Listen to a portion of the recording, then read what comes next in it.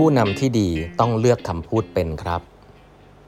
สวัสดีครับท่านผู้ฟังทุกท่านยินดีต้อนรับเข้าสู่8บรรทัดครึ่งพอดแคสต์สาระดีๆสำหรับคนทำงานที่ไม่ค่อยมีเวลาเช่นคุณนะครับอยู่กับผมต้องกวีวุฒิเจ้าของเพจ8บรรทัดครึ่งนะฮะอันนี้เป็น EP ที่1624แล้วนะครับที่เรามาพูดคุยกันนะครับแม่วันนี้วันเสาร์นะฮะก็นับกันไปเรื่อยๆนะครับ1624แล้วครับบางทีก็จำตัวเลขไม่ค่อยได้นะโอเควันนี้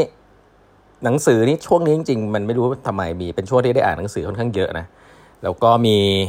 หนังสือเล่มนึงซึ่งจริงอ่านจบไปสักพักแล้วก็อ่านจบแบบไวเลยนะครับหนังสือเล่มนี้เนี่ยต้องบอกได้เลยว่าถ้าสำหรับคนที่ทำงานนะคุณพ่อคุณแม่นะครับหัวหน้าจริงๆลูกน้องก็ได้มันเป็นทักษะที่ผมคิดว่าควรจะมีและถ้ามีนี่ชีวิตจะไปไกลเลยนะนั่นคือทักษะการสื่อสารนะครับแต่หนังสือกับทักษะการสื่อสารเนี่ยมันมีเยอะมากนะครับต้องบอกว่าต้องเลือกให้ดีมี ผู้เขียนอยู่ไม่กี่ท่านนะที่ผมค่อนข้างชื่นชมนะหนึ่งในนั้นคือโจนาเบอร์เกอร์นะครับคุณโจนาเบอร์เกอร์เนี่ยจริงๆแล้วหลายๆคนไม่ค่อยรู้จักเนาะแต่ว่าผมว่าหนังสือแกดังมากนะที่ต่างประเทศแต่เมืองไทยอาจจะโปรโมทอาจจะไม่ได้ดีมากไม่รู้ว่ามีแปลหรือเปล่านะฮะเอาง่ายว่าคุณโจนาเบอร์เกอร์เนี่ยเป็นคนหนึ่งที่เขียนหนังสือดีมากน่าอ่านมากนะครับแล้วก็จะเขียนเกี่ยวกับเรื่องการสื่อสารได้ดีจริงๆนะฮะเขาเขียนหนังสือเล่มใหม่ออกมาชื่อว่า Magic Words What to Say to Get Your Way นะก็แปลว่าพูดคำพูดอะไรที่ทำให้คุณได้สิ่งที่คุณต้องการเอาง่ายๆอย่างนี้แล้วกันนะฟังแล้วเหมือนแบบพวกแนวไลฟ์โค้ชนึงแต่ไม่ใช่นะฮะอันนี้เป็นหนังสือที่แบบวิทยาศาสตร์เบสมากนะเดี๋ยวเล่าให้ฟังแล้วก็ถ้าใครไม่รู้จักเขาเนี่ยไปหนังสือก่อนหน้านี้ของเขาก็ดังนะครับชื่อว่า Contagious นะฮะเนี่ยแต่พอหนังสือมันชื่อประมาณนี้มันคนไทยแปลไม่ออกกับผมแล้วก็แปลไม่ออก Contagious แปลว่าอะไรนะก็แต่ว่าก็เป็นหนังสือกับเรื่องการสื่อสารที่ดีแล้วกันครับโจนาเบอร์เกอร์นะครับทีนี้ผมเนี่ยไปเจอหนังสือเล่มนี้ตอนที่ไปทำงานที่อเมริกาพอดีนะครับก็ไปซื้อกลับมาประมาณว่าจบปุ๊บซื้อกลับมาเมืองไทยวางแผงขายซะงั้นนะก็นี่คือความเจ๋งของเมืองไทยนะผมต้องบอกเลยนะครับวันนี้ผมจะบอกเพื่อนผมเยอะขอนอกเรื่องสั้นๆว่าถ้าคุณเป็นคนชอบอ่านหนังสือนะโดยเฉพาะหนังสือภาษาอังกฤษเนี่ยคุณมีบุญมากนะที่อยู่เมืองไทยรู้ป่ะเพราะว่าหนังสือ supply chain หนังสือภาษาอังกฤษของเมืองไทยเนี่ยดีมากนะคุณได้อ่านหนังสือระดับโลกพร้อมๆกันกับคนที่ต่างประเทศที่เขาเขียนหนังสือนะครับอันนี้ไม่มีน้อยมากนะฮะที่คุณจะเจออะไรแบบนี้นะคือ supply chain มันดีมากของที่มันแบบเป็นความรู้ใหม่ๆเนี่ยเกิดขึ้นปุ๊บแบบคุณได้อ่านเลยทันทีนะอะไรแบบนี้เป็นต้นนะเพราะฉะนั้นแล้วความรู้ใหม่ๆเนี่ยถ้าคุณอ่านอ่านภาษาอังกฤษหน่อยเนี่ยคุณจะได้ความรู้ค่อนข้างเยอะทีเดียวนะครับถ้าคุณชอบอ่านหนังสือนะครับแล้วก็ไปตามร้านหนังสือได้นะครับ Asia Books นะแนะนำ Asia Books ก่อนเลยเพราะว่า Asia Books ส่งหนังสือ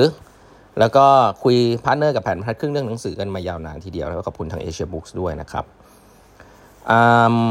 โอเคเรามายืดยาวนะครับก็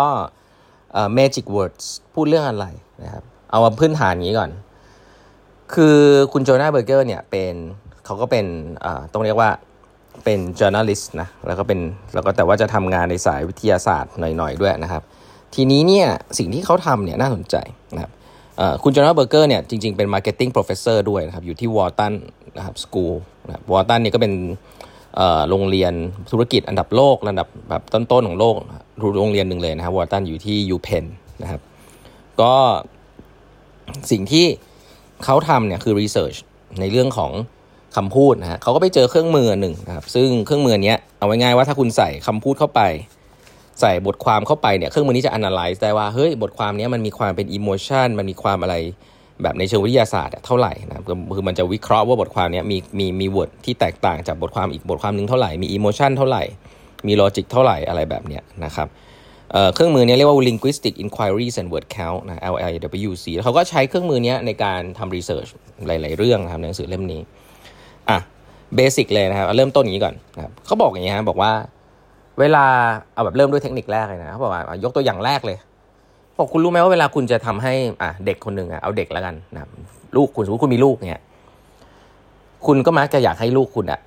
ช่วยงานคุณใช่ไหมหลายๆครั้งเนี่ยเวลาคุณบอกว่า can you help me can you help me ซึ่งภาษาไทยแปลว่าช่วยหน่อยได้ไหมหลายๆครั้งเนี่ยผลลัพธ์ก็คือลูกก็ไม่ค่อยช่วยฮะก็คือคุณบอกคุณถามว่า can you help me คุณช่วยผมหน่อยได้ไหมเขาจะไม่ค่อยช่วยนะ แต่ถ้าคุณเปลี่ยนใหม่เปลี่ยนจาก can you help me เป็น can you be my helper นะคุณเป็นผู้ช่วยผมได้ไหมจะรู้สึกว่า feeling มันต่างแล้วนะอันแรกเนี่ยเป็น verb นะ help คือ verb บอกว่าช่วยครั้งนี้หน่อยได้ไหมนะส่วนใหญ่ผลลัพธ์ไม่ค่อยดีเพราะว่านู่นนี่นั่นว่าไปก็ฉันไม่อยากช่วยฉันไม่ว่างไหนนู่นนี่นั่นแต่ถ้าคุณถามว่า can you be my helper คุณช่วยเป็นผู้ช่วยผมได้ไหมอันเนี้ยผลลัพธ์ในเชิงการทำรีเสิร์ชเลยนะครับพบว่าเด็กๆเนี่ยจะยินดีช่วยมากกว่าถึง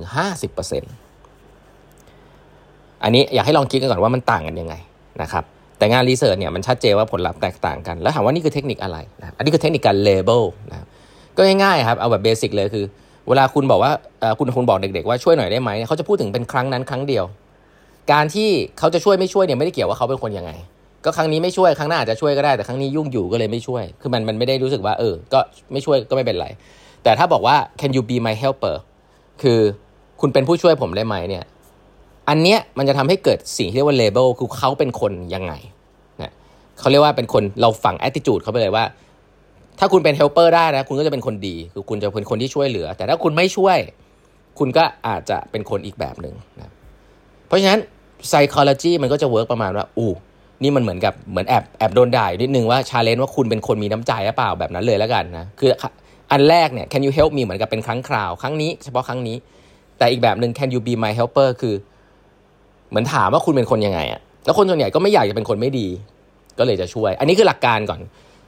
แต่เด็กๆเนี่ยไม่รู้หรอกฮะว่าอะไรแต่ว่าผลลัพธ์ก็คือว่าเด็กก็จะรู้สึกว่าเฮ้ยเขาภูมิใจว่าเขาได้เป็น helper นะเขาเป็น helper ของป๊าๆมาแล้ว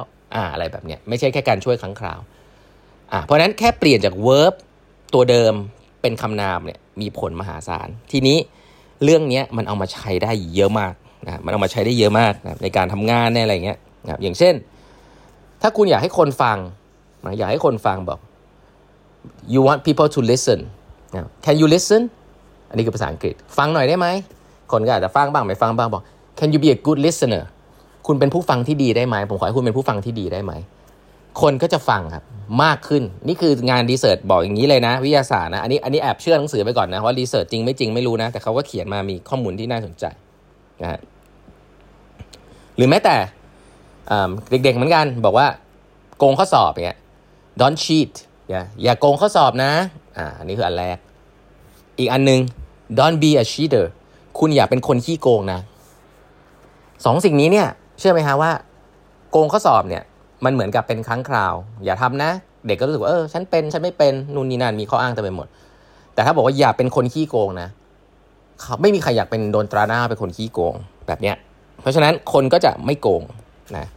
แล้วเรื่องพวกนี้ถามว่าเอามาใช้ในการทำงานได้ไหมโอ้โหได้เยอะมากเลยครับเวลาเราเจอพนักงานเราบอกว่าเฮ้ยคุณอย่